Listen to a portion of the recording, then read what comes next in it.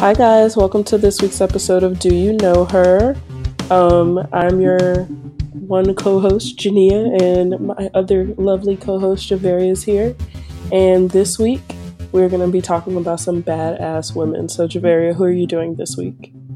So this week, I'm going to be talking about Noor Jahan, who's like a badass emperor. Yes, and I'm going to be talking about Ida B. Wells, who is like one of the most amazing women ever in the history of life. So...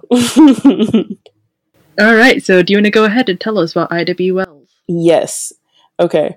So I actually had to do like a school project on her a couple months ago, so she's still like really fresh for me. So let's get into it. Okay.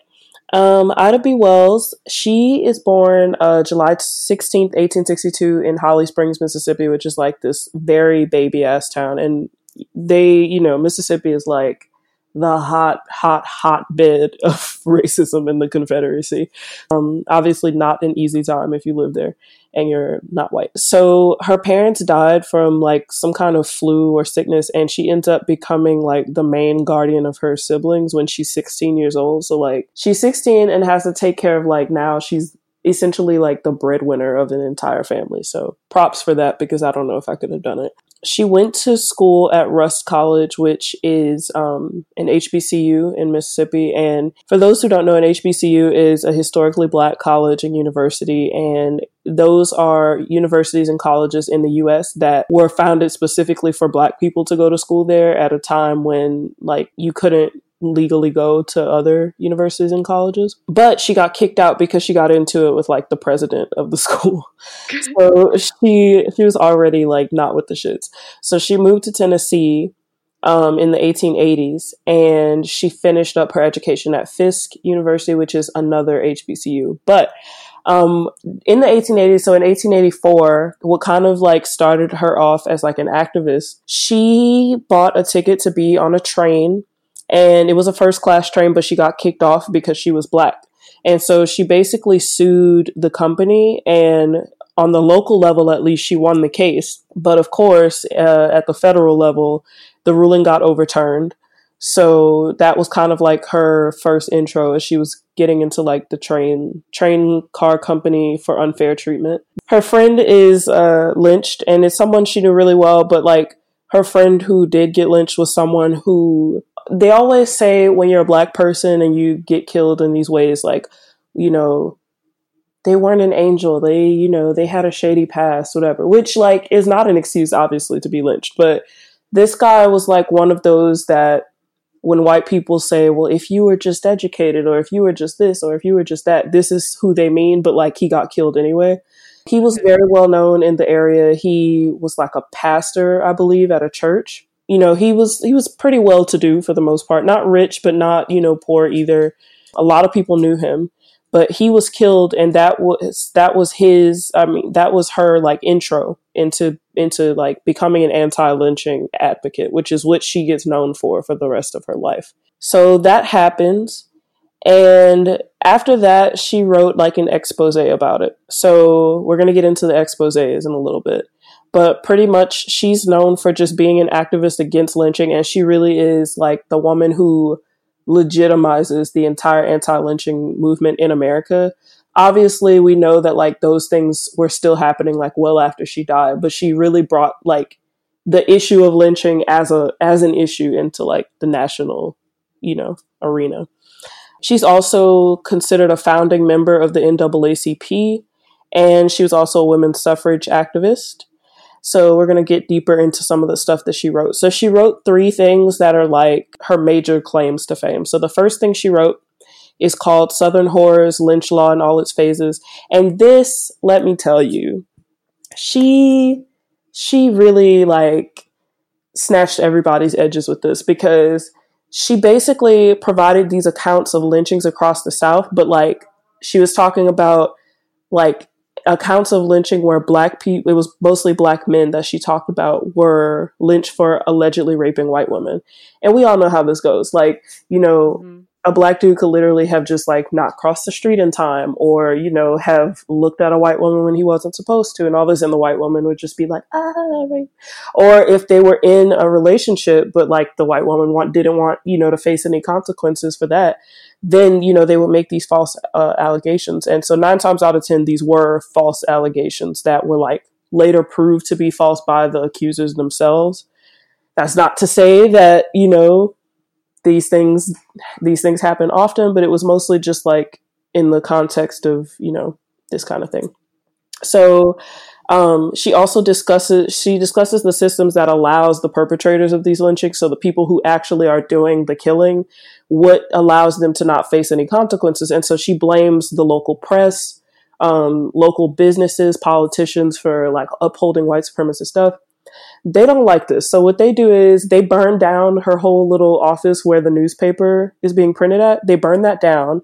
And if she had been there, they would have killed her. So luckily she was out of town at the time, but like she basically got exiled from Tennessee because of this. So she couldn't ever go back because, you know, her life was always in danger as a result of this first thing. So the second thing she made was something called the Red Record, which is like when you talk about somebody bringing the receipts, she brought receipts. So this was just like an extended version of the first thing she wrote, but it was much more expansive. They had much more details, and pretty much it denounced lynching, provides stats for like how many lynchings were happening that year in 1893, like by state for which crimes, and even had stories of them. And then the last thing is she wrote about an incident in New Orleans that happened where a man named Robert Charles killed a white police officer.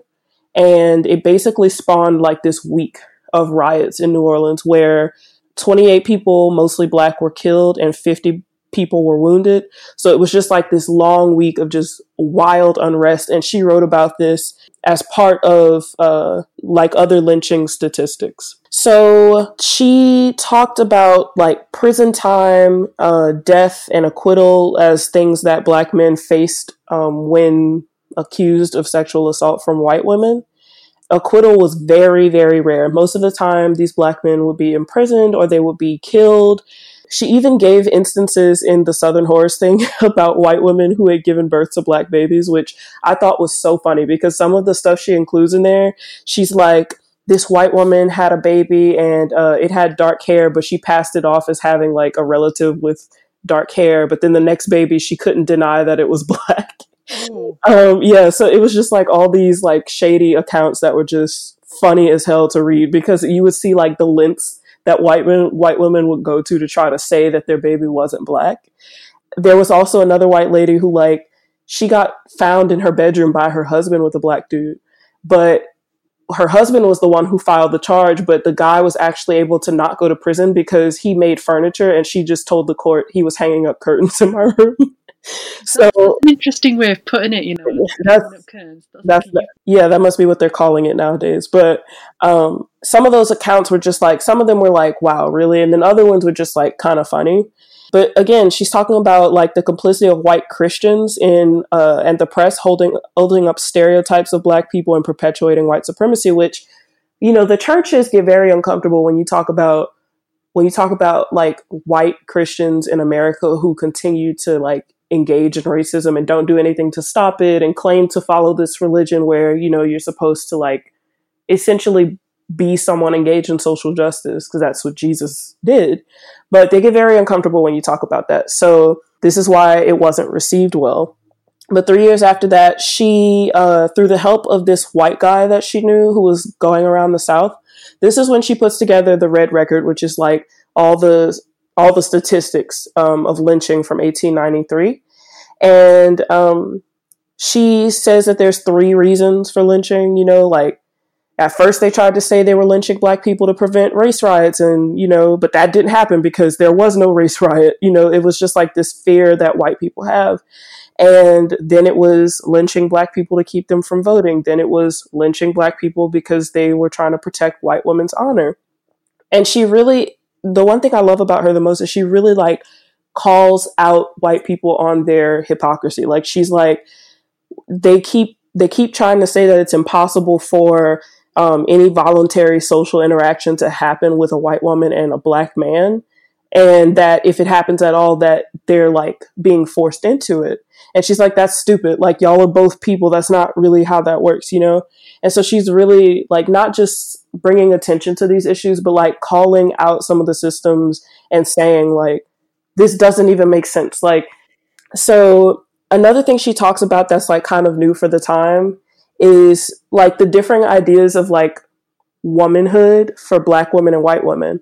So one of the excuses that people who were like pro-lynching advocates would say is, well, we're just protecting our white women because, you know, we're so protective of our women down here. We just love our women and we don't want anything to happen to them. And she says, it's interesting that you say that, but like your chivalry is only going towards white women. Like, you're not protecting black women who get assaulted by white people or even other black people. Like, you literally only care about white women. And so she said, true chivalry shouldn't know your skin complexion or your texture of your hair. Like, you should be like that regardless. And so she's kind of opening like this door for like what we would call feminist thought for black women now, black feminist thought. She's kind of giving us some early stuff, you know, these competing ideas of womanhood as it relates to white women and black women, or even just white women and non-white women, you know, and who gets to be seen as, you know, worth being protected and not worth being protected. So, of course, she gets into it. Shock of all shocks. Lots of the states that we associate here in America with being like hella racist had some of the highest lynching amounts, you know, like Georgia, Alabama, Louisiana, Mississippi, Tennessee. All of these are things we already knew, but it's so jarring like when you see these stats in person and some of the stories that she gives. So two of the big stories that she talks about, and what I love about her talking about them is that there's obviously a bunch of like really terrible stories, but she really uses the ones that she knows is going to like appeal to people's like, you know, sensibilities and sense of like justice, I guess. So she uses those stories that are like people would read and be like, oh my God, I can't believe this is happening. Like, how could these Southern animals, you know, like she's really smart about what she uses in this book. She talks about a story of a family who a husband, his pregnant wife, his son, and his baby were all shot and killed over a debt dispute with a white man in town. And the son was actually killed after he tried to tell people what had happened with the shooting. He was the last person to be killed. And then she talks about another story of a black guy who was arrested for murdering a 4-year-old white girl. He didn't do it, but everyone thought he did. And pretty much what happened is the entire town like turned on this guy and they all came to watch him essentially be tortured to death, like, you know, being burned and branded and his body was set on fire. And like thousands of people came to this spot to watch him be killed. And they took souvenirs, like quote unquote souvenirs, like took pieces of his clothes, parts of his body. Like it was disgusting. And the fact that she included it, you know, she's trying to say that the act of lynching a person is not something that's strictly limited to just these isolated incidents. Like these are things that whole communities participate in. So she's really like calling them out. Aside from that, she also was part of the women's suffrage movement in the US. And she had a little conflict going on. So I love a bit of conflict. I love it. So what she did was she called Frances Willard to the carpet. So Frances Willard is this white woman who runs the Women's Christian Temperance Union, which was supposed to be this thing that, you know, we need to ban alcohol because it'll stop, you know, men from abusing their wives, blah, blah, blah, which is a noble sentiment, except Frances Willard was also a racist, like very racist, like super, super, super racist. So this is these are, you know, some of the things that Frances Willard, you know, said. She said, it's not fair in reference to black people. It's not fair that they should vote. Nor is it fair that a plantation Negro who can neither read nor write should be entrusted with the ballot. The colored race multiplies like the locusts of Egypt. The grog shop, which is a bar, is its center of power. The safety of woman, of childhood, of the home is menaced in 1,000 localities at this moment.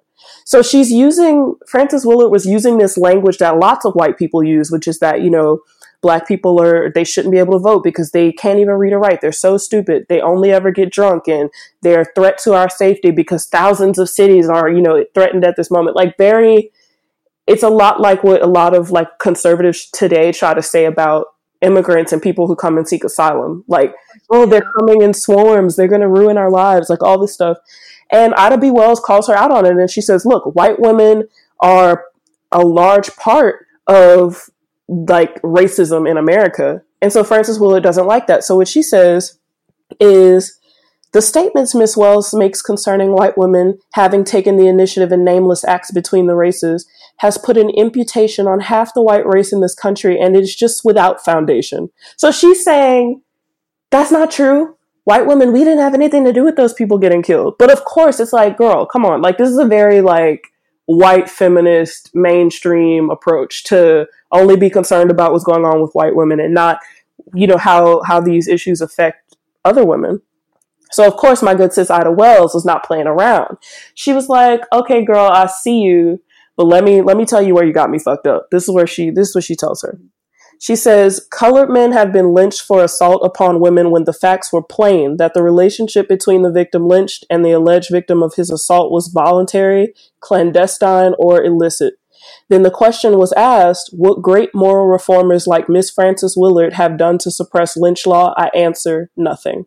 So I'm just like, an expose, girl, like, get her, let her know. That's basically like, yeah, okay, whatevs, drop the mic. Yeah, total mic drop moment. And so she, if I'm not mistaken, she was in DC for like a women's march. And she was told that because she was Black, she would have to march at the back, that she wasn't allowed to march at the front.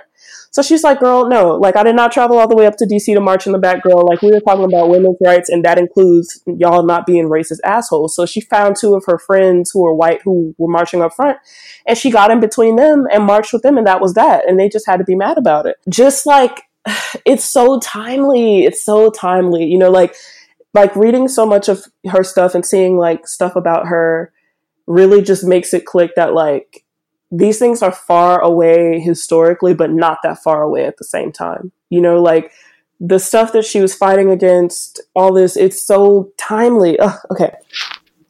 Yeah, I was going to say, like, what strikes me about when you're speaking about it is how relevant those arguments are in a way. Like, it's the same thing that we're hearing today with the same issues. Absolutely. And so she also helps to found the National Association of Colored Women in 1896. But this is some drama. So there's another Black woman named Mary Church Terrell who is also kind of an important figure in Black feminist thought. But Miss Church Terrell was allegedly jealous of like Ida B. Wells' popularity.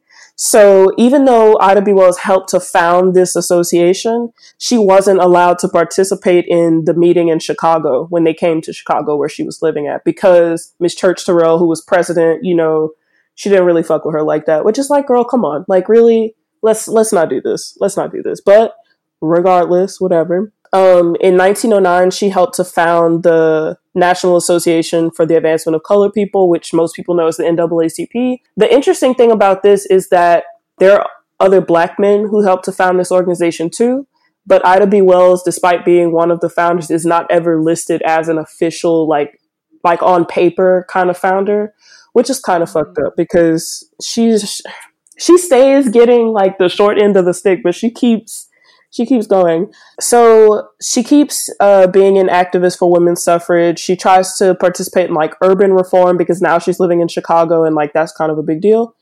She ran for the Illinois Senate as an independent in 1930 and she lost, but she only came in like second or third place. So it wasn't like a totally terrible loss because she definitely did have like a little bit of traction. She had started writing her autobiography, which is called Crusade for Justice, in 1928, but she died of kidney failure in 1931 before she could finish it, so one of her daughters actually finished it for her. That's Ida B. Wells. Like, she doesn't really get nearly as much shine as she should, especially when we're talking about, like, civil rights people and Black history in America. And she's someone that some people know, but like not a lot of people know. She definitely doesn't have like that same, if I say Martin Luther King or Malcolm X or Rosa Parks or Harriet Tubman, you know who I'm talking about, right? Yeah. Like, she needs to be way, way, way, way, way, way more well known than she is, because like the stuff she wrote, she literally risked her life. Like, was literally told, we will kill you if you come back to Tennessee. And she kept doing, she kept doing it. And she got lots of threats even for calling out Frances Willard, because, Frances Willard was a white woman, and she was challenging her on, the participation of white women in upholding white supremacy, which gets overlooked in America quite a bit.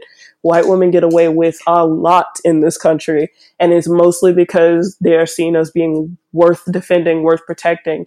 And it's not to say that women are not being, worth defending or worth protecting, but white women have a very unique place in their participation of like continued oppression of other groups. Considering that this is like the late 1800s that Ida B. Wells is saying this, like this is revolutionary, right? Like I think now a good bit of white people accept that they have white privilege and that they are afforded a unique vantage point in society, and that there's a certain amount of issues and problems that they will never have to face purely because they are white. But this is something that back in the late 1800s, this is not something that was a very widely, disseminated idea. Yeah. And she really is just, Ida B. Wells is just fire. Like, where's her biopic? That's what I want to know. Yeah, start casting it. Where is her and like, I've been looking at her trying to figure out who could play her, because she has a very unique face, and she's one of those people that I feel like whoever plays her, it has to be somebody who looks like her, like who looks very close to her. And yeah, and also like the guy she married.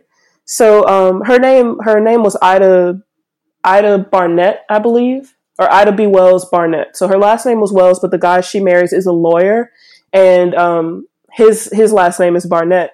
But like, even though she had kids, by the time she was getting into the women's suffrage movement, she already had kids. So she was still out here grinding, even with her kids. Like, granted, she wasn't writing as much as she used to, but she really was still trying to be out here. And so I just think about what that must have been like, during that time where women are just expected to just be at home and raise their kids and not do anything. And, if you're a Black woman, obviously it's a little different, because you're kind of expected to like hold your entire family on your back. And she's like, I'm going to do that, girl. And I'm going to challenge these white women out here. And I'm going to be marching for, women's suffrage. And I'm going to run for state Congress. And I might not win, but I still did it anyway. So just, she has such an interesting life. And I wish more people knew who she was, because she deserves all the things. All the things. Nice. It sounds like she took on a lot. Yeah, she definitely took on a lot. She definitely risked a lot. And, she was pretty young when she died. She was 69 years old. And I just think, she dies in 1932, I believe. But I always wonder, like, she's 69, right? So 20 years up from that, 1952, she would have been 89.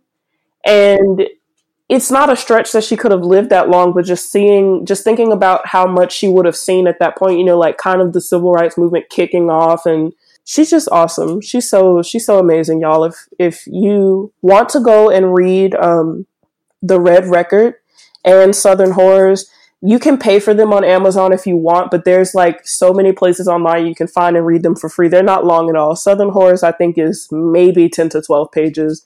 It's not hard to read at all. The Red Record is a little bit longer, but there's all these different like accounts and, stories and things in there that make it really interesting. And it's really like haunting. Like, there were times where I had to stop and take a break from reading because I was just getting so pissed off. Like, I was so glad I read it on the weekend, because I was like, I can't go outside in the world to see white people right now. I'm too angry. Like, I was angry. But some of the other books you guys can read about her, if you want to also read stuff people have written about her, you can read a book by James Davidson called Ida B. Wells and the Reconstruction of Race. You guys can go and read a book by David Squires called Outlawry, Ida B. Wells and Lynch Law. Actually, I think that's an article. But you guys can go and read this. Please read everything you can about this woman, and, when we say that Black women have been, on the front lines of the civil rights movement and other movements as far as like, ending racism and, gender inequality and that kind of stuff, we've been here. This is not a new thing. Like, we've been here. We've been risking our lives, risking our own sanity and health. And big ups to this woman. I need a biopic ASAP. We need it. So the woman in history that I'm discussing this week is Noor Jahan. To say that this is wild is an understatement, but I'm going to try my best. Let me buckle up. Yeah, buckle up. So she was born in May 1577. Basically, she was born into like Persian nobility, but by the time that she was born, her parents' fortunes weren't that great. So they were like, okay, let's relocate. And her mum is pregnant at the time, so about halfway through the journey, so her mum, her dad, and two of her brothers, they're attacked by robbers on their way, and the mum ends up giving birth in Kandahar, which is in Afghanistan. And because their situation with the money wasn't that great, they were scared that, they're going to have to give their daughter away or something because they couldn't afford to look after her. But then a rich merchant, he kind of took them in, he looked after them. So then they ended up naming her Mehrun Nisa, so that kind of translates to son among women, because they thought that her being born kind of switched their fortunes, it made their life better. Mm-hmm. So her dad, he works his way upwards, so he gets appointed treasurer of Kabul at the time. He rises through the ranks and he's able to give her a really good education for the time, considering it's the late 1500s. So she's like skilled in Arabic, she could speak Persian, and she had like an education that actually acknowledged art, literature, music, dance, and basically everyone just says at the time that she's, super talented. So at 17, she gets married to Sher Afgan, who was like a Turkish soldier. He served in Emperor Akbar's army and the current emperor, Emperor Jahangir's army. This is where it starts getting a bit funny. So he gets killed some point between 1607 and 1610. We're not actually sure on the dates. There's a bit of messiness going on. So I think the official story is that because of anti-state activities, he gets killed. But there's like another rumour going on that Jahangir, who's the emperor, had him killed because he fancied his wife. Ooh, scandal. Jahangir fancied Mehrun Nisa and he wanted her in his harem. The husband was like, no way, matey. But again, that's kind of theories being set aside some because the dates don't quite match. So in 1605, Emperor Akbar dies. So that's Jahangir's dad. And Noor Jahan, well, she's not called Noor Jahan yet, Mehrun Nisa and her daughter are told to come to court for their own protection. And they're appointed as ladies in waiting for Jahangir's stepmother, Ruqayya Sultan Begum.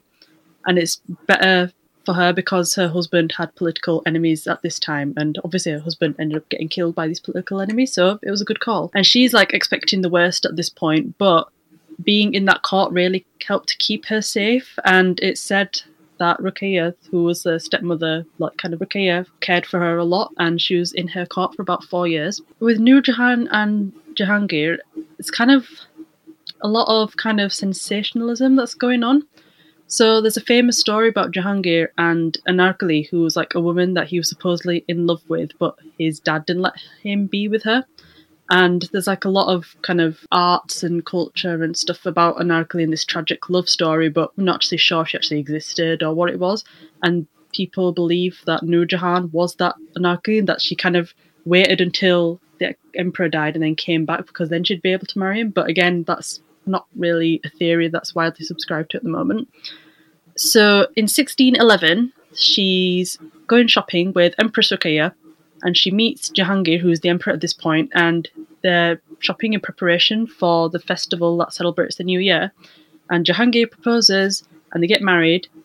And you're gonna love this fact. She's possibly wife number 20. What? So, 20, yeah, 20. What the hell? I mean, we don't actually know because, like, the number varies a lot. We don't actually know how many wives Jahangir ended up having, but she was his last legally cleared wife. So were the others, like, illegal wives or something? We don't actually, because, like, some of them he married for a bit, but a lot of them were, like, political matches. Like, if he marries this girl, he gets access to her dad's lands or whatever else. So I think that's kind of maybe what was going on. And we don't actually know how many kids they ended up having, if they ended up having any kids. because Jahangir had at least 15. Oh, which, God. not surprising considering how many wives he had. But and what people end up doing was like misattributing the mothers of these kids. So like they'd say, oh, this wife was the mother of that kid, but that's not actually true. His mother was someone else. So basically, if you're competing against that many people and you're in a massive court, what you're going to do, you're going to make connections, aren't you? And try to buy yourself some influence. And the thing about Jahangir was he was pretty much a weak emperor. Like, he was heavily addicted to alcohol and opium, so he wasn't quite all there. So Nur Jahan makes her maneuvers. There's like 2 marriages that she makes in the court. So she gets her daughter to marry Jahangir's youngest son. So that's her daughter from her previous marriage, to marry Jahangir's youngest son. And she gets her niece married to Jahangir's 3rd son. And kind of a little historical tidbit, so that niece ends up becoming named Mumtaz Mahal, and that son would be Shah Jahan. And Shah Jahan, he built the Taj Mahal, so it was her niece that the Taj Mahal was kind of like built for and dedicated to. Yeah. So she ended up having influence for at least like another generation, even after her time. Wow. So yeah, and she also, what she does is she adopts Shah Jahan, so that's the 3rd prince, and Mumtaz Mahal's 2nd son. So that gives her like a bit of responsibility as well, because that kid was a favourite of his grandfather, and it's kind of like a sign of how much clout that she has in the court, basically, that she's able to like adopt this grandchild of her husband. And she's Badass doesn't even begin to describe it. Like, obviously she had this like great education, she was really intelligent, and they said that she was like a really physically active woman as well. Like, she'd get in there with like hunting and things that royal people do that us commoners wouldn't know about. I love There's it. like a poetry verse. There's a poetry verse that's been written about her. It says, it's like a couplet. It's, though Nur Jahan be in form a woman, in the ranks of men she's a tiger slayer. And apparently that was written after she killed 4 tigers with 6 bullets after she went hunting with her husband. Not that we're condoning hunting or animal cruelty in any way, but that's the kind of woman that we're discussing today. Like, literally badass. She faced up 4 tigers. What have you done today? So tension kind of starts building with Shah Jahan, because he's starting to resent that this woman's come in and she's got so much influence. Like, literally, like, it was unheard of at that time for the coins, like, to feature a woman, and she was featured on the coinage, so then he'd have to see her face on the coins and everything, and he's like really not liking this. So because her husband is not all there, she's kind of having a lot of influence in the court, and that kind of goes ahead to kind of military orders as well. So there was like this one issue where the Persians rocked up in Kandahar, and she's telling this prince that doesn't like her, yo, march over there and do something about it. But he holds out and he says no. But then because he said no, they lost Kandahar to the Persians after like a 45-day siege and battle. Oh my. So he screwed up there by not listening to his stepmom. And then he starts getting scared that, okay, she's going to turn my dad against me, and he's going to name someone else as the heir, because at this point he hadn't named an heir to the throne. It's kind of like a bit of a free-for-all. Mm-hmm. So he ends up rebelling against his dad, trying to secure his place. So instead of fighting the Persians, who have taken a bit of the kingdom, he's fighting his dad's forces instead. So he raises an army to go against his dad and Nur Jahan in 1622. And the royal forces kind of, slap that down like, yo, what do you think you're doing? And he has to surrender. Mm-hmm. And he's publicly forgiven for it. But it's still like that tension. It's the type of tension that doesn't go away. It's like, yo, remember that time that you tried to rise against me and your dad? So it gets even messier, if you can believe it. So again, it is a bit of a free-for-all, because he's not named an heir. And I think with Jahangir's situation, when he succeeded the throne, it was the same kind of thing where he kind of just went for it against, I think it was 5 brothers that he went up against. And obviously with an empire like this, there's going to be other people trying it as well. So it's not enough for his son to kind of go for it, but she does as well. So what happens is, okay, so in 1626, that's 4 years after this rebellion, Jahangir gets captured by some rebels because he's making his way over to Kashmir. And the rebel, he's trying to get power for himself. And Nur Jahan, she kind of rocks up to herself in person to rescue her husband. like there's like an account, I'm not sure how accurate it is, that she went into battle herself and she led like a unit of soldiers, but she was like on top of a war elephant. So literally like, here's a load of soldiers, then here comes the elephant and there's the queen on top of it, like trying to rescue her own husband. So, but she lost that battle and she had to surrender and she was placed in captivity with her husband. Oh, what's this? Yeah, I know, it happens. But she was able to escape and they get away and it's fine. But then just over a year later, so 1627 now, Jahangir dies and he hadn't named an heir after all, and there's a lot of beef going on. So Shah Jahan, he really wants a position considering he rebelled against his dad just a few years ago, and he's up against his brothers. So he had a brother who was blind and killed in an uprising anyway. He had a brother who was weak and addicted to alcohol, and then that left Nur Jahan's favourite, Shahryar, and that leaves Shah Jahan himself. And Nur Jahan, she kind of sides, obviously she's going to side with her favourite. She thinks, yeah, okay, I can kind of nudge him to make decisions that are good for me. And it looked like they were going to win, but then she gets betrayed by her own brother because her brother was jealous.